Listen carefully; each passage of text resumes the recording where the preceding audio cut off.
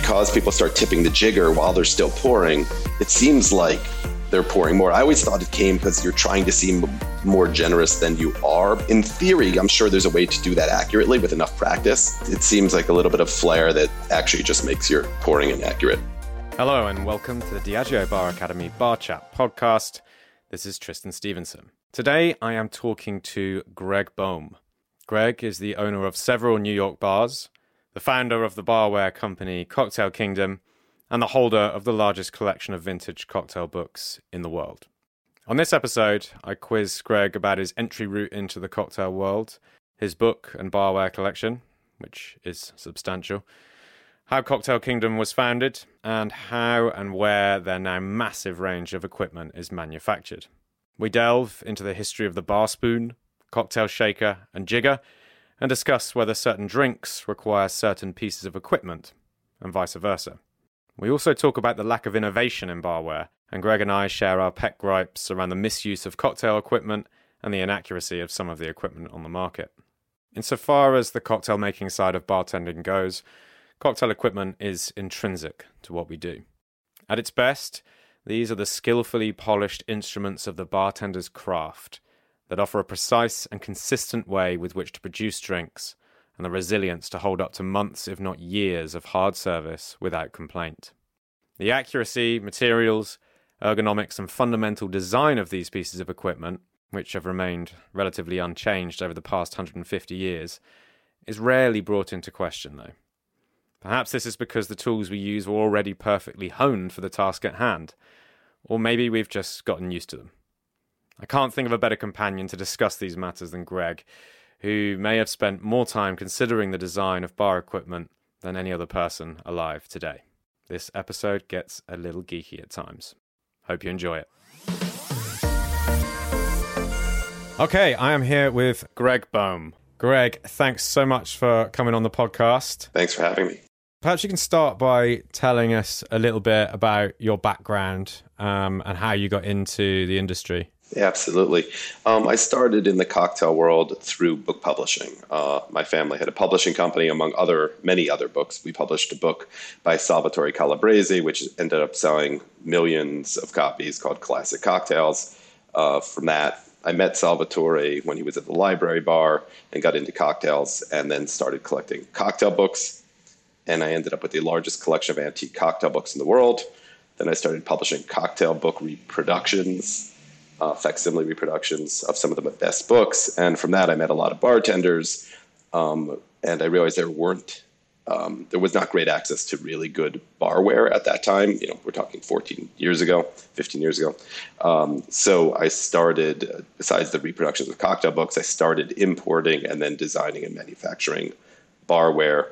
And then later I opened up a few bars, cocktail bars in New York, and started a Christmas cocktail bar worldwide pop-up called Miracle as well.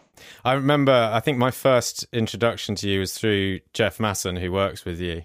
And it was around the time that Cocktail Kingdom was first getting off the ground. And I was opening a bar in London. And at the time, we were looking for art to put up on the walls of the bar.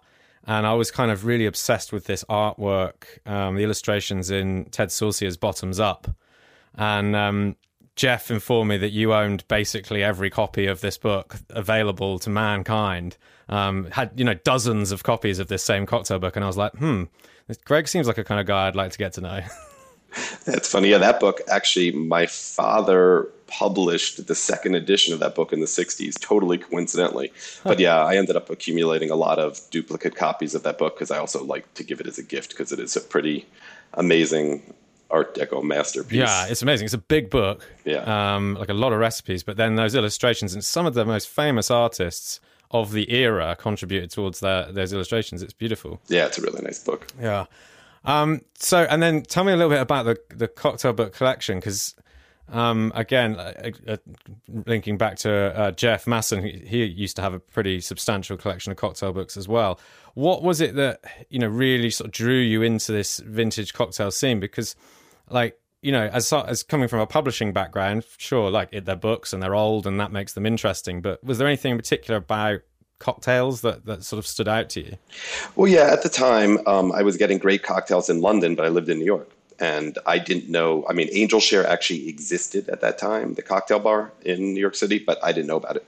So I turned to cocktail books and vintage books specifically to, because I had such an interest in the cocktail world. So the real progression was that cocktail books as an antique were great and they looked beautiful and they're interesting. But I put them away for a few years. And when I came back, all these ingredients that I didn't used to be able to get years ago, like orange bitters, for example, were all of a sudden available. So all these old cocktail books became usable, not just beautiful. Yeah, I mean, I guess because there's been this kind of renaissance, hasn't there? It's been going on for the last, I don't know how far you take it back, really, 20 years, maybe 25, 15, depends on what city you're in, which country you're in kind of thing. Sure. This sort of revival of classics and looking back, and like you say, some of these ingredients are being reformulated so that we can reproduce classics authentically, and then obviously equipment and glassware as well sort of allows us to take that more authentic, more historically accurate approach to producing these cocktails. Yeah, as we'll get into more, I mean, the barware that Cocktail Kingdom produces has definitely taken cues from photos and images in the old cocktail books. Can you talk a little bit about the manufacturing of the equipment at Cocktail Kingdom? You know, how you started with that, you know, and where it's got to now, especially with the sort of reproduction of, or like, you know, accurate reproduction of authentic stuff, and the materials that you're using? Sure. So we manufacture almost every type of material, but a lot of things, you'll take certain things that are stamped, which are made of thinner sheets of stainless steel and then stamped and then polished to be accurate, and then other parts are welded together from several parts. But it's a difficult process in terms of having things be consistent, and quality control is a big issue. Our Corico tins, which are, you know, one of our best sellers, the process by which they're made is you take flattened steel, and then there's actually when you put them into round, there's something called bounce back. So some of them, even if they're made correctly, a certain percentage don't end up being the same as the others. So a lot of what we do at Cocktail Kingdom is actually in quality control, and we end up melting down almost 10% of the shakers and starting of the tins, the Corico tins, and starting over. That's a huge percentage that fails quality control in terms of as they're being manufactured. They don't ever make it across the ocean or wherever. They just, at the manufacturer, they're melted down and they start over. But the different processes and the different weld points are a big thing. So with, again, most jiggers are made from two-sided jiggers will often increase like a weld point from 3 weld points to 4 weld points to make sure everything stays together. It is a constant effort on our part to make sure things are consistent. Glassware, you know, a lot of the glass that we manufacture has again, the molds only last so long. So after you've made 50,000 mixing glasses, Yarai mixing glasses, we then have to start with the mold again and then make sure the mold is the same. And molds are really one of the largest costs within any of the production that we do of glass. The mold is the biggest economic part of it, not actually the manufacturing the individual pieces. So, but for us, it's because we do things in wood, metal, glass, all types of different things, ceramic. So the quality control, the manufacturing for each is different. And different places, presumably, making this stuff. We manufacture in 13 different countries, 14 different countries now. Wow. So we do quite a bit in the U.S. Things like our dasher tops and the ice ball makers are all made in New York. And we also manufacture in India, Pakistan, China, Japan, Germany, Mexico for different things. Mostly it's based on availability of natural resources in those places. Wow, that's and I mean, give us an idea of how many different products you've got now and where it started and where it's at. We have, actually, I don't even know how many SKUs. We have 400 different SKUs. A little bit we're refining what we offer because having every spoon and every length and every finish is a bit difficult. And getting the copper finish or the gold finish on products is one of our greatest challenges these days. It wasn't ever easy. How do you do that? What's the process of applying that? It depends on the product, but I mean, we are using actual copper and actual gold with a stainless steel core. So it's applied. I mean, essentially, it's a plating. So it's an electromagnetic plating. Wow. But that's become extremely difficult. And also with environmental concerns worldwide, there are certain products that we won't create because something like, I'll give you an example, like something that looks like metal but is actually made of plastic is generally a difficult process to do in an environmentally friendly way. So we won't do that. So there's certain things that we've stopped, we're always changing, but our number of SKUs has grown. I mean, originally we just had 2 mixing glasses, 2 different styles of bar spoons, 1 style of jigger, and now we have dozens of bar spoons, 4 or 5 styles of jiggers, 6 different Hawthorne strainers, or 6 different strainers.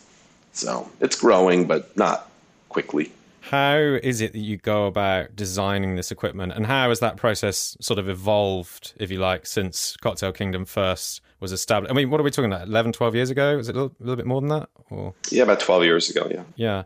So how's the sort of design process changed, and what is influencing the design?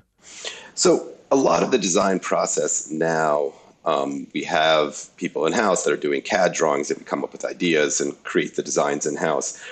But still, even today, and definitely when I first started Cocktail Kingdom, things were based on historical barware. For example, our julep strainer, I have 300, 400 antique julep strainers in my office. Wow. So we took all the julep strainers and figure out first what works best. And there wasn't one that worked perfectly. So we took the handle of one and the bowl of another and sort of Frankenstein them together to create the julep strainer that was historically based, but also fit the most different types of mixing glasses and strained well.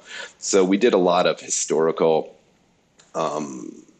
research, and then some things we do a line of barware with David Wondrich, and who's a cocktail historian, author of a book, Imbibe, and that his line is straight up historically based. It's truly based on things from either my collection or his collection that we think are amazing pieces of barware throughout history. But now we design modern barware as well. Yeah, so the Wondrich line is more like accurate reproduction of historical barware. Correct. And then you take our Corica. Whether or not it's functionally perfect or not. Well, we tried to choose things that have a function. There were a couple things, like a very small Hawthorne strainer called the Linley Pick strainer that at first I didn't realize just how good it was. And then because it looked different from what I'm used to because it's a little smaller, but it fits many mixing glasses incredibly well, and is actually now the strainer I choose to use at home. Yeah, and you've got a lot to choose from as well, so that says something. But we do also have modern barware. Our strainer, like our Corico strainer, which is our most popular Hawthorne strainer, was designed by Don Lee and myself, and we created a strainer that we really thought did all the things a strainer could do, and that is a completely modern design. Right.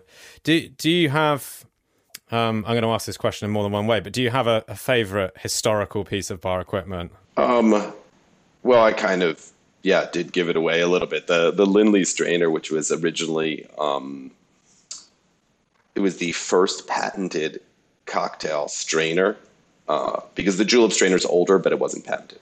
So it's the first patented strainer. Mm-hmm. And it's just great to use. It's difficult because the coil is fully attached and can't be removed for cleaning is the only negative, but it's a smaller, and the way that it angles into most mixing glasses, and it has, we're actually using the second patent for the design because the first one had no ears and the second one grew ears, which means it won't fall into the glass. Right. And it's just an interesting design. And I also think it looks good when you're using it even in service because people won't have seen it before because it's not common. I didn't know they were called ears, those bits that stop it falling into the tin. I'm not sure that's the technical term. This up? Probably no one's thought about it. I made a lot of stuff up that people then use by mistake. I mean, unfortunately, I called the Japanese jigger like 18 years ago because I thought that those taller, thinner jiggers I only saw in Japan. And later, after I called it that, and it now seems to be known as that in many countries, is actually an American patent that I didn't know back then when I called it that. So maybe now I'm making up ears, and ears should not be the word people are using, but maybe they will. So what does the patent protect on that original Linley strainer? What is it? What about the design that was patented? At that point, it was the way that the coil affixed to it, the material it was made out of, and the general design. But that's long since expired. Okay. It's interesting because I know there's patents for early cocktail shakers as well, right? Right. None that are current. But No. yes, the old ones definitely had things. And they would pick up on some of its minutia, what made it, different from other things. Yeah. But like our Corico strainer has 6 current patents on it, both design and functional patents based on exactly the spacing and the way the coil is affixed to the strainer. So for the modern things, we have protection. But yeah, some of the historical things are historical. Yeah. So can you give us a sort of broad timeline of when these key pieces of equipment first occurred? So strainers, shakers, jiggers, spoons, I guess. Yeah, the cobbler shakers are patented in the 1890s. There are not a lot of patents on spoons because a spoon is a spoon. So they developed over the years where what we consider a typical bar spoon these days became common in the 1880s. And there are some things like we have our Hoffman bar spoon, and the curve at the top of the Hoffman bar spoon was made popular at Hoffman House, which was a famous bar, probably the most famous bar of the 1880s, 1890s in New York City. And there's luckily photos of some of their barware, and plus we have antiques from there. In my collection, I have a few. So that design is from then, but there isn't a patent for it.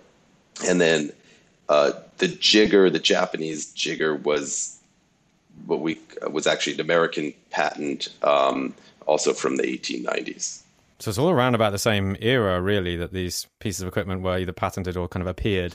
Right. There are earlier things. There's some interesting things. Talk about stainless steel, for example. Stainless steel was first created in 1913.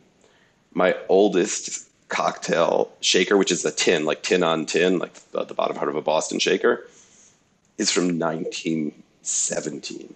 So that means it was created in 1913, and all of a sudden, one of the first things they decided to make was a cocktail shaker using stainless steel.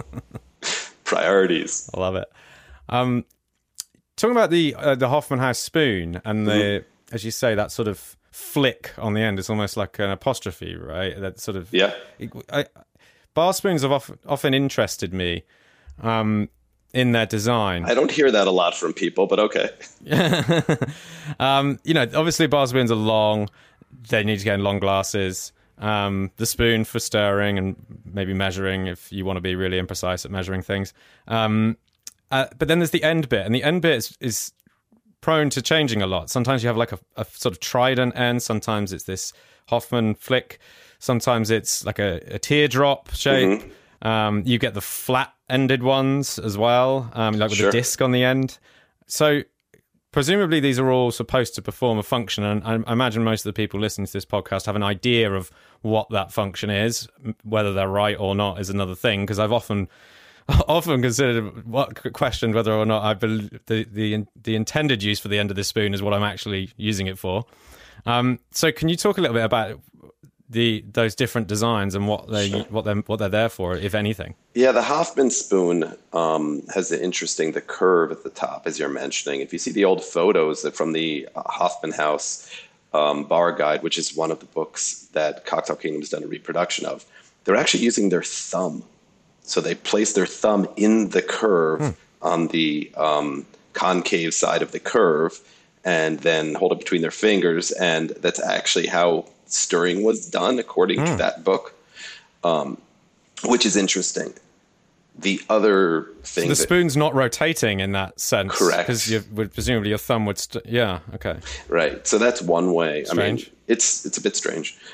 One of the most important parts of the top part of the spoon is really counterbalance, and I think that is why it can change the way it looks, is because weight is the most important. And as we're designing new spoons, the first reason they will get rejected is if they're not balanced well. And balance is a bit relative. Different bartenders find the balance. They want the center of balance to be in a different place, but there is somewhat of a consensus on what's functional. The other part that you're mentioning, sometimes a flat part at the top of a spoon, is more coming from a French tradition. So you would actually use it to muddle a pill. The spoons weren't necessarily as elongated, but Christoffel has a spoon that's extremely old that was used for bartending. I don't know that it was created for bartending, but of course, when bartending started becoming a profession, there weren't specific bar tools for the profession yet, so they would use what they had. But yeah, the top, the teardrop bar spoon I brought into production years and years and years ago. I had seen something like it and just liked it, and now it's somehow become popular. But when I started with the teardrop bar spoon, it was not a particular reason other than the weight that I wanted to do that shape. Yeah, I mean, I like the teardrop ones. That's my go-to. I mean, really the spoon is for stirring, in my opinion. I don't really ever use spoons for measuring, even small quantities of ingredients. And actually, most drinks, when I'm stirring them, I find that the spoon itself gets in the way.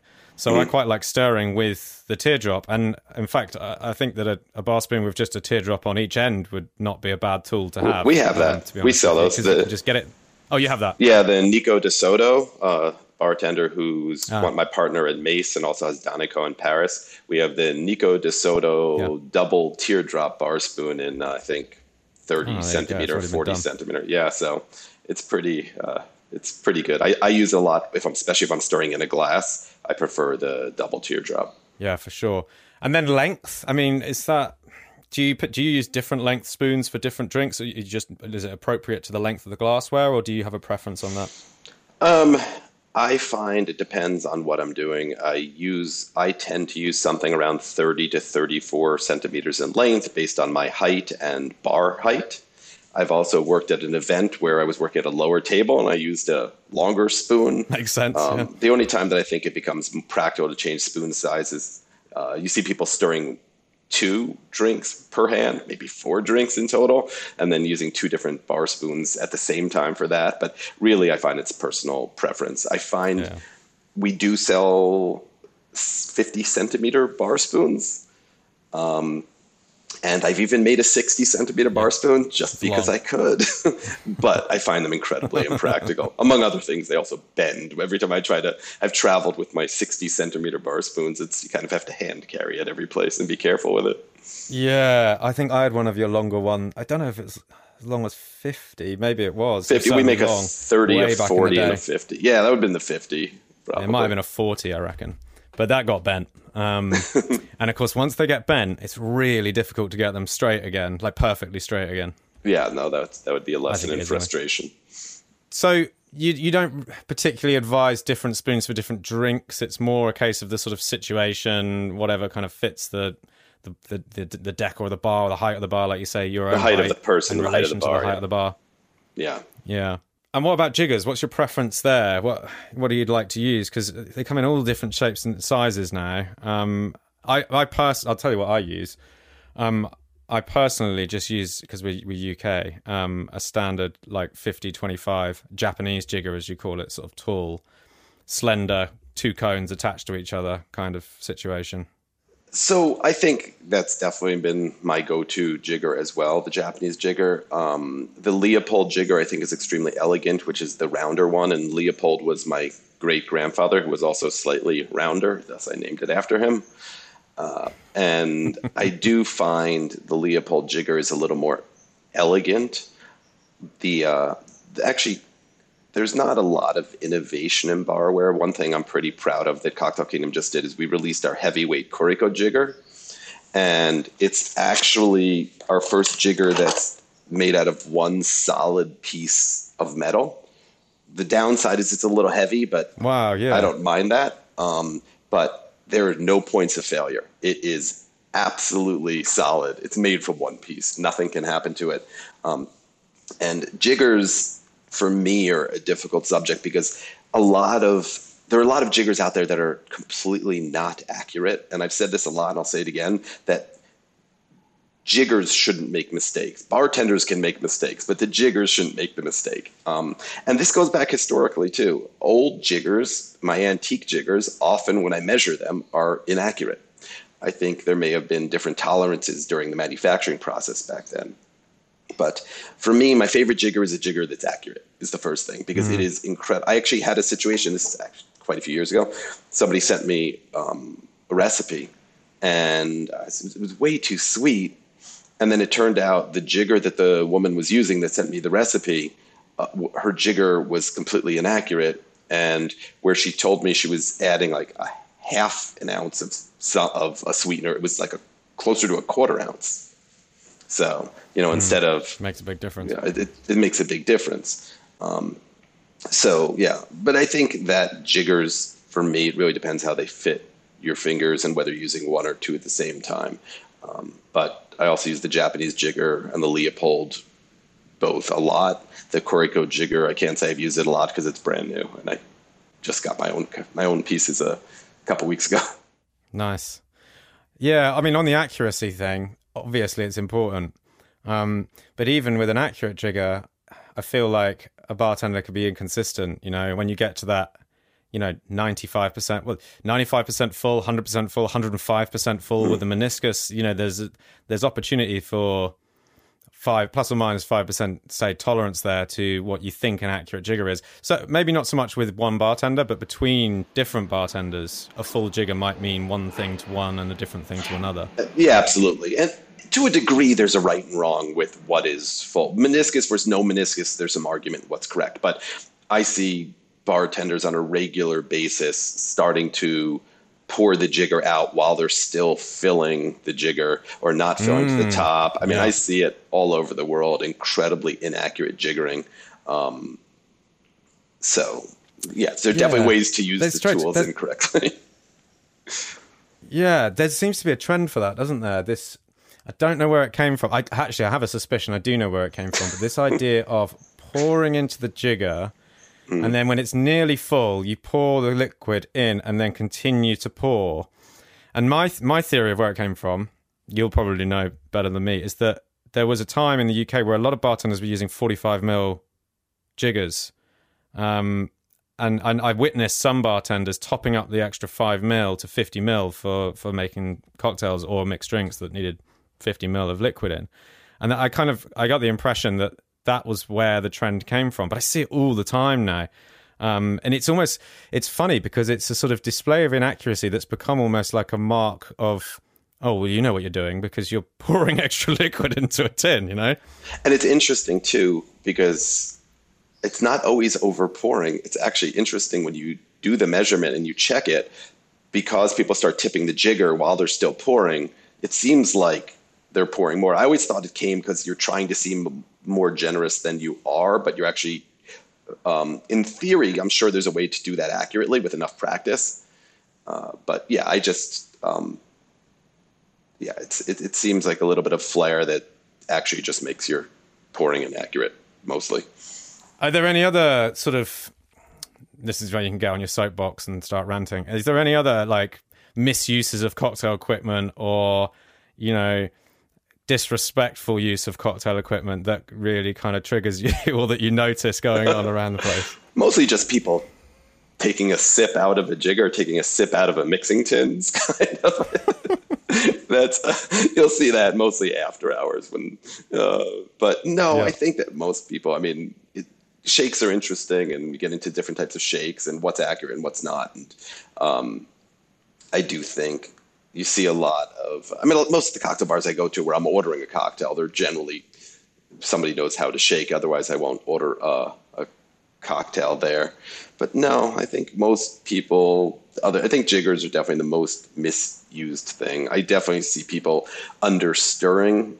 I used to do something which was really annoying for bartenders, and I would carry an infrared thermometer around and check the temperature of my drinks. This was when I was much younger, and I don't do that anymore. Have not done this for about 20 years. But now I can tell within a half a degree Celsius what the temperature is anyway. Yeah, you don't need to do it. You just know, right? Yeah. But it's amazing. We actually created Cocktail Kingdom once. I don't think we have it anymore. Had a spoon with a thermometer on the end. And people understir drinks. It takes a long time to stir a drink to get it. My favorite temperature for a drink is sort of -6, -7 Celsius, and so it takes a while to stir a drink. Thanks for doing the conversion there. Appreciate that. But yeah, I definitely find understirred drinks. Yeah, that one gets on my nerves as well, and I've been going on about it for years. To be honest, it was not something that I noticed from a sensory perspective. I wasn't receiving drinks and going, damn, all these things are too warm. It was only when I started conducting tests of like shaking drinks versus stirring and measuring their temperature and everything, I was like, no one's stirring long enough. Like, you need to stir a cocktail for well over a minute to get it down to the right temperature. Well, and there's also... And everyone's just doing... I was going to say, there's also for you, when do you want the drink to be perfect? Or as close to perfect as it can get? Is it on the first sip? Or after it's been sitting there for 3 minutes? And if it's over a big cube of ice. So it's actually a shaken drink versus stirred drink, and an up drink versus a rocks drink, for me, have different ideal temperatures when they're served. I tend to drink my drinks medium fast, so I like them to be somewhat near the correct temperature if they're on the rocks when they're served. And then you see somebody like Nico de Soto that I mentioned, who drinks his drinks incredibly quickly. So anything served to him should be at the right temperature for the first sip. So it really depends, I think, how you drink. I mean, do you have a preference as to whether you want it to sit? Because some bars I go to, the first sip's not the best. It needs more dilution. Yeah, I drink medium fast, I would say. Probably accelerating as time goes on. Yeah. I feel like, well, with straight up drinks, I feel like there's a onus to, and I want to make sure that I'm on the right side of responsible drinking here, but it's, we don't dwell on these drinks too long. It's part of the nature of that kind of cocktail. The fact that it isn't served over ice tells you something about the way in which this drink should be consumed. And I will adjust my pace based on that. So if it's served on the rocks, that indicates to me I should take my time a little bit more with it, because ice has been provided in order to, maintain that low temperature. And yes, obviously add a little bit of dilution as time goes on. But I think that's another thing that's overstated. I think people think that on the rocks drinks dilute really, really quickly, and it's slower than you think if the drink's at the right temperature in the first place. Very true. Yeah, it's interesting. I mean, to think about an up drink, and I mean, for me, I certainly would never recommend a 3 martini lunch, but when 3 martini lunch was a thing in the 50s, those drinks were, we're talking, the glass was 3 ounce or 90 ml. That's the glass itself. So it's a bit of a misnomer when you think about somebody, about up drinks. And I actually don't like large up drinks. I'd rather them be smaller. And high quality, smaller drinks for me are almost always a better way to go. Yeah. I've been thinking about this a bit recently, about the size of the glassware and the size of the serve. As you know, I've been writing a bit about the martini, and as you say, all of the older recipes for these drinks, going back to the middle part of the century and before, with much, much smaller cocktails. But of course, once, these kind of bastardizations of martinis took place going through the sort of 70s, 80s, 90s, the glassware kind of upscaled to accommodate all of that juice and like ice and everything else that got put into it. And so when we kind of emerged out of that period and wanted to start making martinis again, or Manhattans, or whatever it might be, straight up classic cocktails with, quite a high alcohol content or alcohol percentage, all we had were these monstrous, like 12-ounce martini glasses to put them in. And so, even if you were playing on the safe side, you needed to put quite a lot of gin or vodka or bourbon or whatever into that cocktail to make the drink not look as if you completely sold the customer short. So then we needed smaller glassware to come along in order to make these drinks more accurately in the historical sense. Yeah, and that's one of the Leopold Coupe. When I designed that glass, again named after my great grandfather because it's quite round, and I designed the top sort of half centimeter to come in ever so slightly to reduce spillage, but it was also a smaller glass, which made sense so people could enjoy the whole ceremony of having the cocktail and the quality of the cocktail without, using 1990s style giant goblets. Yeah, it's practically a martini punch bowl kind of thing. Yeah. Yeah. But yeah, I mean, I do think that small glasses are great. You kind of get that whole ritual of a martini. And like similarly to small bottles of beer, you've got a higher surface area to volume ratio. So, i.e. you've got more glass contact per milliliter of liquid. And assuming your glass is cold, that will keep the drink colder longer. Plus, you're going to drink it quickly because there's less liquid in there in the first place. Yeah. I think that makes sense, the surface area to volume thing. It sounds like it makes sense. Sounds good to me. So, talk a little bit about cocktail shakers, maybe. And I mean, you've mentioned already that perhaps there aren't sort of specific bar spoons for specific drinks. There's other factors that play into that. But how do you feel about shakers and different styles of drinks? Obviously, volume comes into this. If it's a bigger drink, you need a bigger shaker. But do you kind of say, well, cobbler shakers should be used for this kind of drink and tin on tin or Boston's for this? Where's your stance on that? I do mostly because of historical cues or what I've seen in my travels around the world. For example, I like to make a gimlet using a cobbler shaker because I associate gimlets strongly with Tokyo, and maybe something like the Tender Bar with his hard shake. And does it make the drink different? Not completely. And it also, the main difference for me between using a cobbler or using tin on tin is going to be the type of strainer that you use. Because if you're not fine straining, if I use a cobbler, for example, if I'm going to do a Tender Bar style gimlet, whether or not I could do the hard shake I can't do the hard shake. But the essentials. It's a shame it's not a video podcast. Otherwise, we could try and get you to do a demo. But, yeah, that'd be fun. I like some ice chips in my gimlet because I mostly drink gimlets when I'm in Tokyo. And in Tokyo, there's often tiny little ice slivers on top. So I will use a cobbler shaker for that because the drink will come out slightly differently if I use tin on tin. And the throw distance is just so different with tin on tin. Or a Boston setup compared to a cobbler shaker, and depending on the size of the cobbler shaker. I like to use certain things like I like to use the Parisian shaker for egg white drinks because I like the way it froths up, and I like because of the longer throw distance, and I can control it with my strainer, with a Hawthorne strainer, a little bit better in terms of keeping the froth in the drink, as opposed to sometimes in a cobbler shaker, I find it'll get stuck in the shaker instead of coming into the glass. So there's certain subtleties, but for me, it's mostly based on historical cues and what I think of the drink as being and where I associate the drink, what part of the world I associate the drink with, which isn't an association with where it was created. It's an association to me where it's been popular since I've been drinking.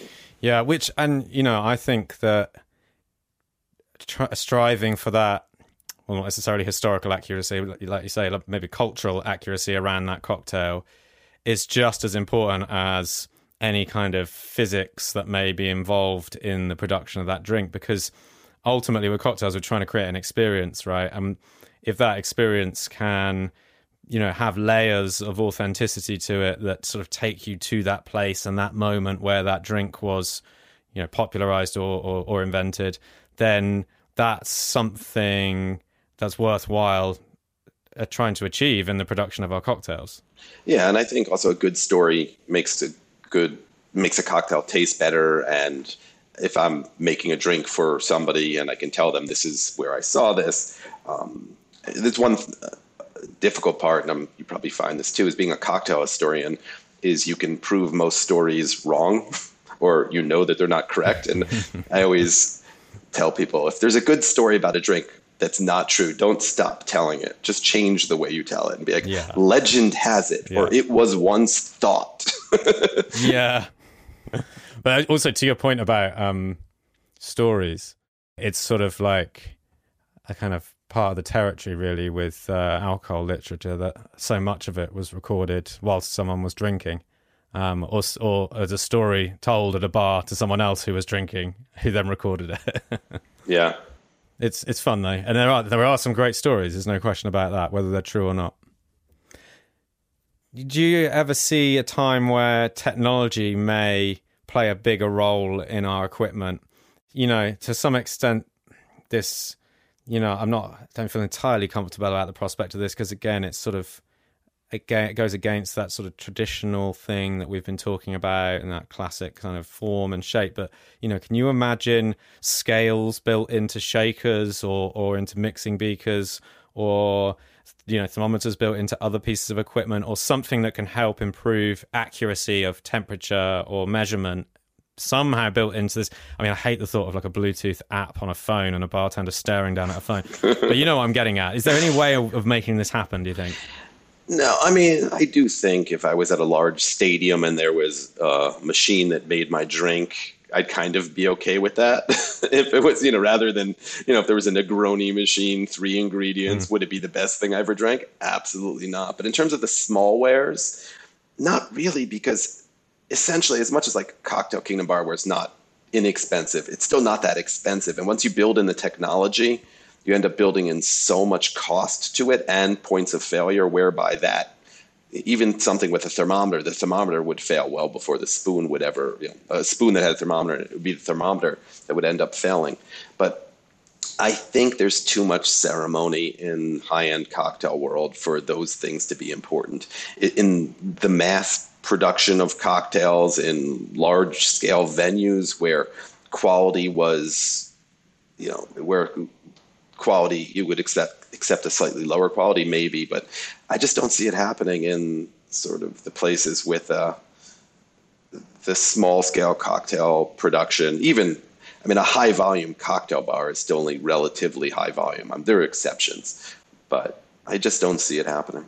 Are you okay with like batching, or indeed with cocktails sort of being made out of sight, or does that sort of in some way diminish the experience for you? I'm absolutely fine with batching. I'd rather have a properly made cocktail that then is properly chilled and diluted at the time that it's served in a correct glass. I'm absolutely happy with that. I got a lot of things, like in my bar Mace with Nico de Soto, a lot of our drinks, that take a long time to make between clarification and different processes you're using. So you're not going to make them a la menu. It's just not possible. Or I think I'm actually fine with that. And I always go back to history. I mean, with bottled cocktails are extremely historical. There are bottled cocktail recipes in most old cocktail books in the library at Cocktail Kingdom. So I'm fine with batching, bottling. I think if things are made well with high quality ingredients and then chilled and diluted, I'm definitely going to be drinking that and enjoying it. Yeah, I agree. I think, especially with bottling, I think there's some technology and some innovation potential there. We need fridges. Well, I don't know if you call it a fridge. Maybe it's a freezer that like sits around that -8 to 10 mark, so that we can bottle and batch stirred drinks in these fridges and then just pour them straight into glasses. I always found that interesting when I was in Italy that the gelato was served at this perfect texture. And I realized it's because they had specific freezers that weren't quite as cold as the freezer I was used to, but certainly were not refrigerators. And they had the right equipment for the right thing. So yeah, bottled cocktail served at the right temperatures. That's a great idea. Cocktail Kingdom times Tristan Stevenson, minus 10 degrees, bottled cocktail fridge stroke freezer. I think we should do it. I'm kind of into the idea. I like it. Yeah. All right. Cool. We'll talk about it more offline. Look, thanks so much for coming on. It's been it's a geeky one, and I knew it would be, and I love these sort of conversations to delve into your mind a little bit more, and because just such a resource for all of the, vintage cocktail books, the bartenders, the drinks, and of course the equipment. So thank you. Yeah, well, thanks. I haven't had a chance to really nerd out about barware in a little while, so it's definitely fun to do. Thanks for listening to the Diageo Bar Academy Bar Chat podcast. Follow and subscribe now to pick up on future episodes or listen back to episodes so far. And remember to rate and review as you listen. See you next time.